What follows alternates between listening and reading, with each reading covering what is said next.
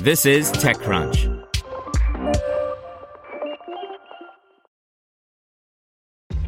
This episode is brought to you by ShipStation.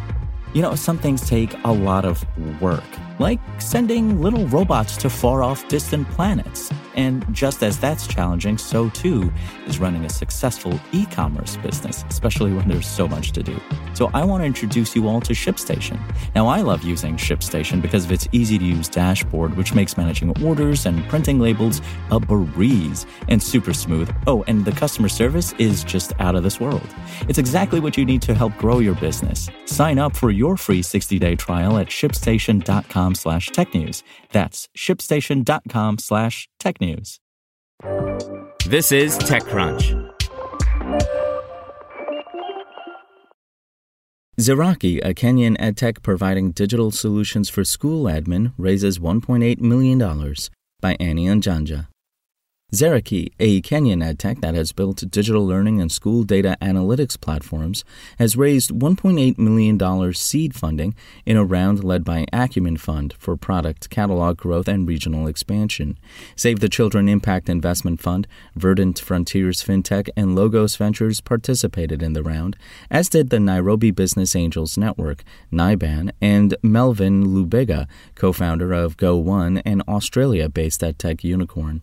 Zeraki co-founder and CEO Isaac Nyangolo told TechCrunch they plan on introducing more administrative tools for schools like timetabling software, in addition to supporting parents with fee loans.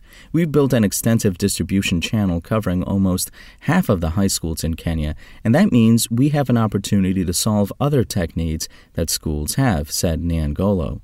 We plan on building more administrative tools for schools and payments products on the parent side. We have also brought back focus on the once dormant digital learning platform and also tested a number of products like timetabling, he added. Zeraki is also looking to enter 10 new markets over the next 3 years after scaling in Kenya, Uganda, and Guinea, where it currently operates. We're expanding first into the regions that we understand and have similar business environments. We plan on first moving into the entire East Africa community and then exploring the Anglophone region, said Nyangolo.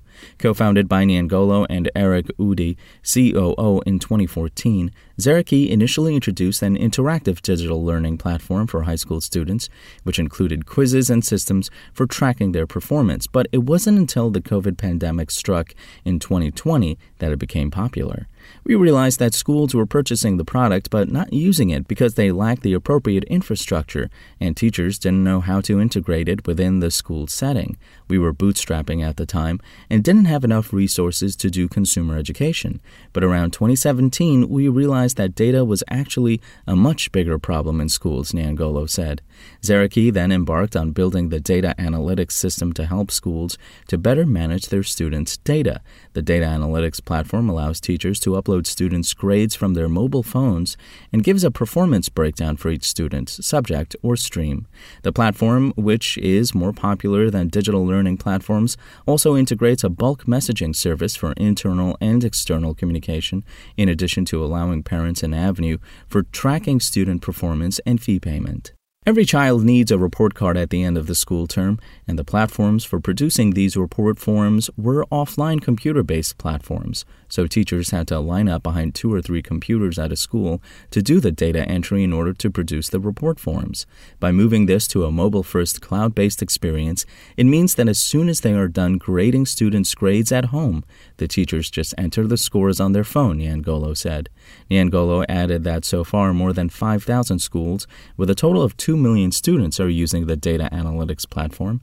He expects the demand to continue growing as they launch in new markets and as more schools embrace digital tools to streamline their administrative tasks.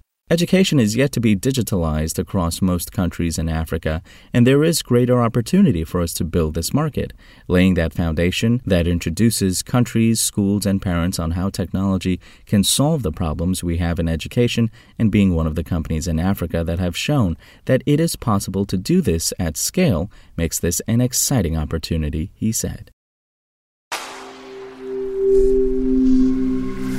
Spoken Layer.